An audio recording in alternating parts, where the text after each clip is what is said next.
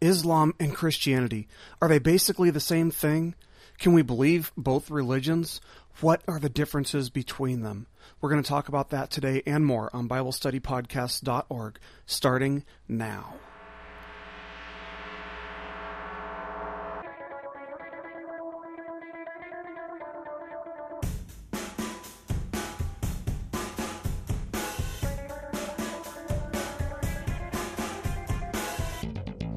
Hello and welcome to BibleStudyPodcast.org. Today is Wednesday, August the 1st, and of course every Wednesday we do cultural issues and apologetics, and as you probably gathered from the intro there, we're going to be talking about Islam today and the differences or the similarities it has with Christianity. I think that's definitely an issue that we are facing today in our country as Christians.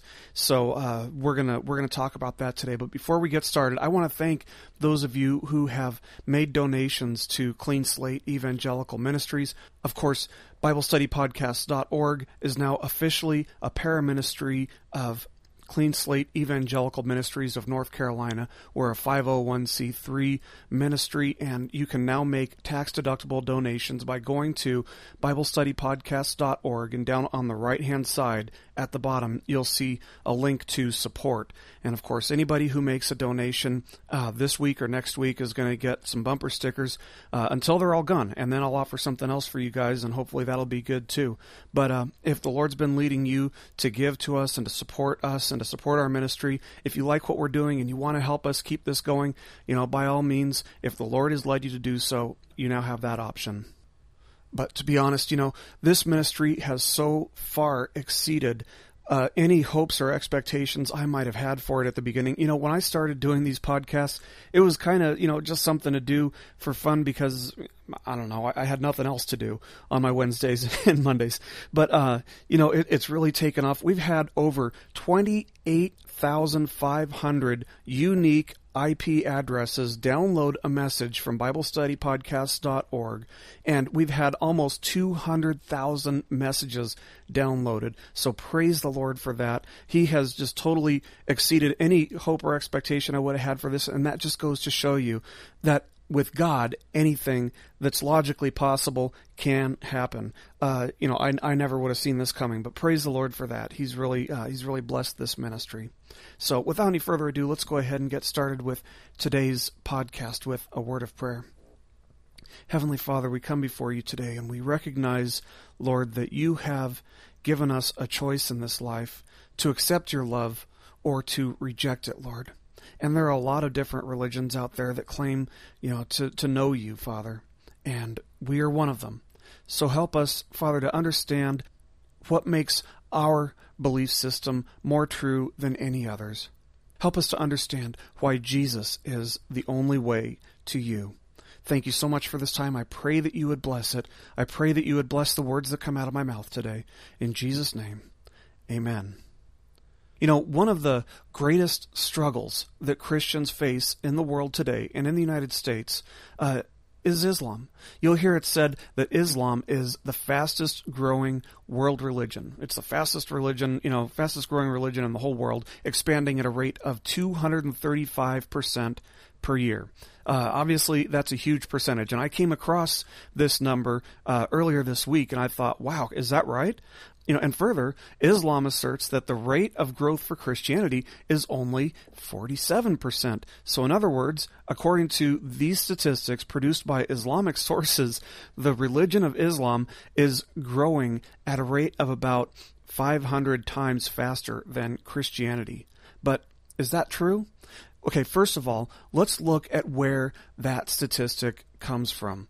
I did a bunch of research I got on the internet, and what I found is it comes from the 1983 Reader's Digest Almanac and Yearbook. And the statistic that's provided in there is that Islam had a 235% growth over the last 50 years. And that was in 1983. I mean, that's nowhere near the same as saying that Islam has had an annual growth rate of 235%. It's kind of funny how they leave that part about 50% out of the whole equation, isn't it? And there are a number of problems aside from that, with accepting this particular statistic as being significant or relevant or credible? First of all, since when is Reader's Digest a credible source or authority, especially when it comes to religion or statistics? They're not. People read it when they've got nothing else to do.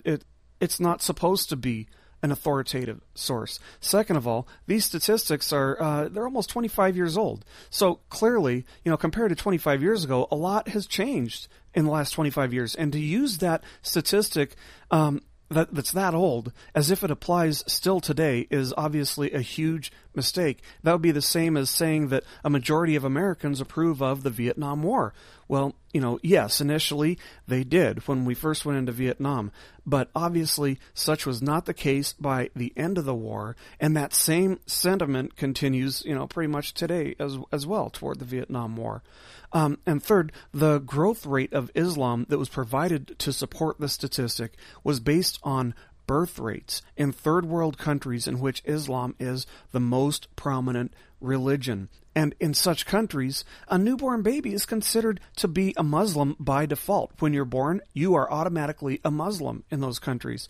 And that's not the case with Christianity. So, taking those things into account, I'm not sure that we can even, consider that statistic at all. I wanted to debunk that statistic right off the bat because, to be as honest as we can here, that is an intimidating statistic if it's accurate, and that would definitely be a sad indication of where we are today as Christians. But the threat that Islam poses to Christianity in our culture today is still a real one, nonetheless. It's a religion which, has its roots in the Middle East, but has expanded into the north and into Europe, including Great Britain, where the most common name for a newborn male this year is projected to be Muhammad, if you can believe that. It's gone to the Far East. In fact, if you go to the Philippines, you'll find that there are areas there which are, strictly forbidden for tourism. Travelers can't go there. Travelers from Western civilization can't go there because there are some extreme jihadists who are now based in the Philippines. And the religion of Islam has also gone south from the Middle East, becoming the most common religion in a lot of Africa. There are now regions in Africa which enforce militant Islam, in which the Quran is the law. In fact, in seminary here, I have a friend from Africa who came to America as a Muslim. He was going to come here and study, but then he converted to Christianity once he got here.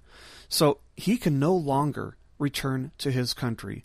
His own father has vowed that he would kill my friend if he ever stepped inside his country's borders again. When my friend convinced one of his brothers to convert to Christianity, his brother was murdered. Of course, his mother wanted to travel to Egypt to attend the funeral of her murdered son, but when his father found out that she was going to leave to go to his funeral, he killed her. And what did the authorities in that country do? He wasn't tried for a crime. He wasn't prosecuted at all, because under Islamic law, that is permissible. The woman is property of the man. And now, Islam is in the process of infiltrating both North and South America. Now, remember how I talked about how in Islam, a person is basically, born into the religion when a newborn baby is born. By default, they are a Muslim. But consider the fact that the birth rate for Muslims is double the rate of birth for Christians. That means that we have to be intellectually prepared to counter the arguments and the claims of Islam. We are unquestionably going to be confronted by those claims as this religion becomes more and more popular in the United States. Consider this, for example. In 1990, there were right around 500,000 Muslims living in the United States. That was in 1990. In 2001, that number more than doubled to more than 1.1 million people. Now, you might have thought that, that the growth of Islam in the United States would be slowed by the terrorist attacks of 9/11, but the data shows otherwise, believe it or not. In 2004, the number continued to increase dramatically as there were over 1.5 million Muslims in the United States. In other words, The terrorist attacks of 9/11 did nothing to slow down the spread of Islam in our country, and actually the rate of conversion to Islam increased after 9/11. Muslims have taken advantage of the fact that we have freedom of religion and freedom of expression in our country, to be honest. That's what it all comes down to. In this country, you're allowed to burn the American flag. You're allowed to shred or burn a Bible in our country. You can put a crucifix into a jar filled with urine, call it art, and put it on public display. And in fact, that has happened. And it's legal. It's fine. You can paint a picture of Mary, the mother of Jesus, smear that picture with elephant dung, and call that art as well, and you can get away with it. It's not a crime. In fact, that is a piece of art that's on display in a museum right now.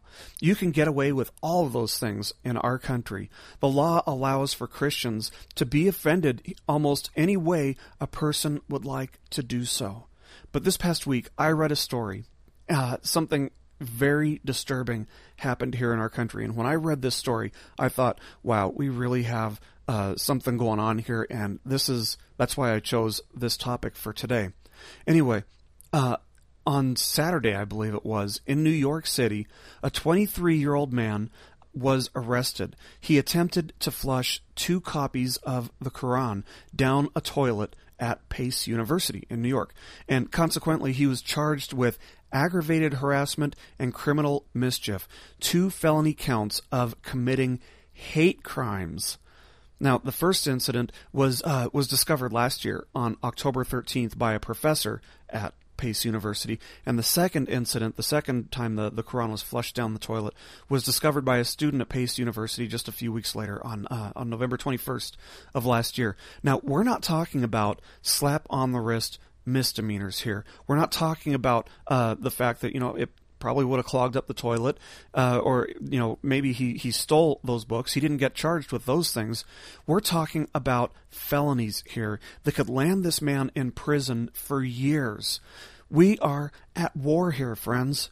It might not be a war involving physical combat, and I don't know if that day's coming or not. I'm not a prophet. I don't claim to be able to make any predictions, but for now, it is a war of intellect and ultimately justice.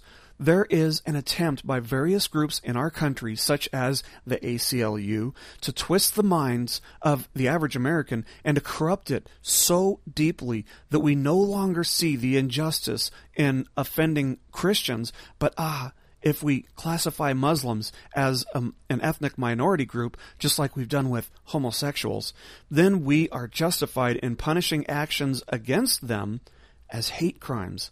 And in fact, they have succeeded so abundantly that most people don't even recognize the fact that the term hate crimes is redundant. I don't encourage anyone to hate anything or anyone, but when was the last time you heard a crime referred to as a love crime? While there's nothing good about hatred, hating someone is no more of a crime than loving them. Robbing someone at gunpoint is a crime, as well it should be, but to say that it is a greater crime to rob someone of a different ethnic background than it is to rob someone of the same ethnic background is the height of injustice. This is the government dictating what we are supposed to feel, and that's not what this country is supposed to be about. Yet that's exactly what this term hate crimes does in cases like this. But this so-called crime was committed against nobody in particular. I mean, tell me this, whom was he harassing? How can he be charged with harassment when there's not one person that he's harassing? The term hate crime, looking at the history, it typically refers to an act of violence or a criminal act which is committed against an ethnic group as a result of a person's hatred or dislike or distrust or whatever toward that specific ethnic group. For example, when the Ku Klux Klan used to put burning crosses in the yards of ethnic minorities, legally speaking, the most they could be charged with was, vandalism. which is, a misdemeanor offense. But because it's not exactly fair to charge them with only a misdemeanor when, the victim has, undergone this emotional stress and this anguish as a result of the burning cross being put in their yard, our justice system realized that there was an imbalance there. So any criminal act which targets an ethnic group is now referred to as a hate crime. But the problem is that Muslims aren't even an ethnic group.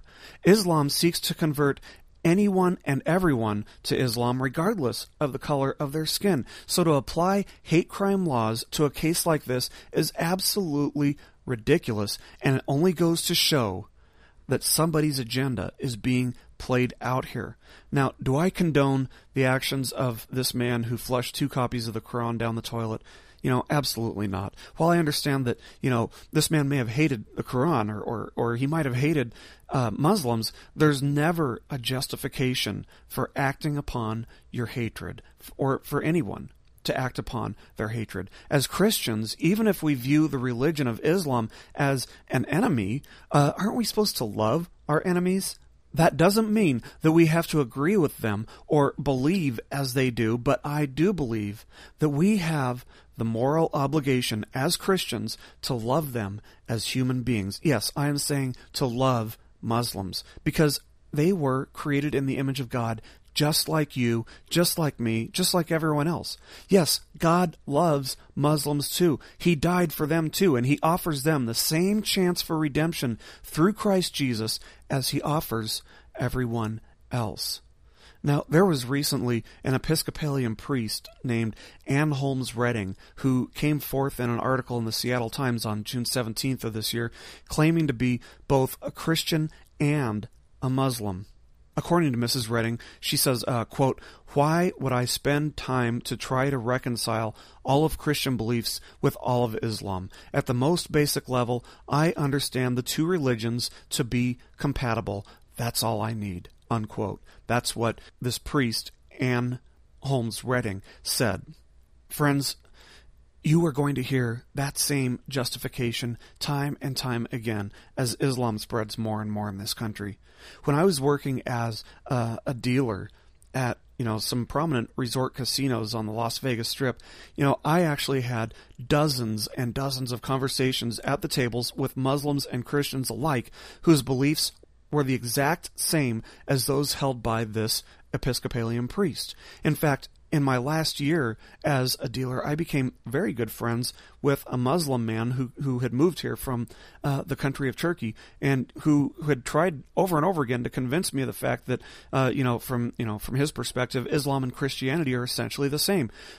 He'd tell me something like, we both worship the same God of Moses and Abraham. And that, my friends, is pretty much, the only similarity that we share with the religion of Islam. In fact, according to the Roman Catholic Catechism, quote, "The plan of salvation also includes those who acknowledge the Creator, in the first place amongst whom are the Muslims.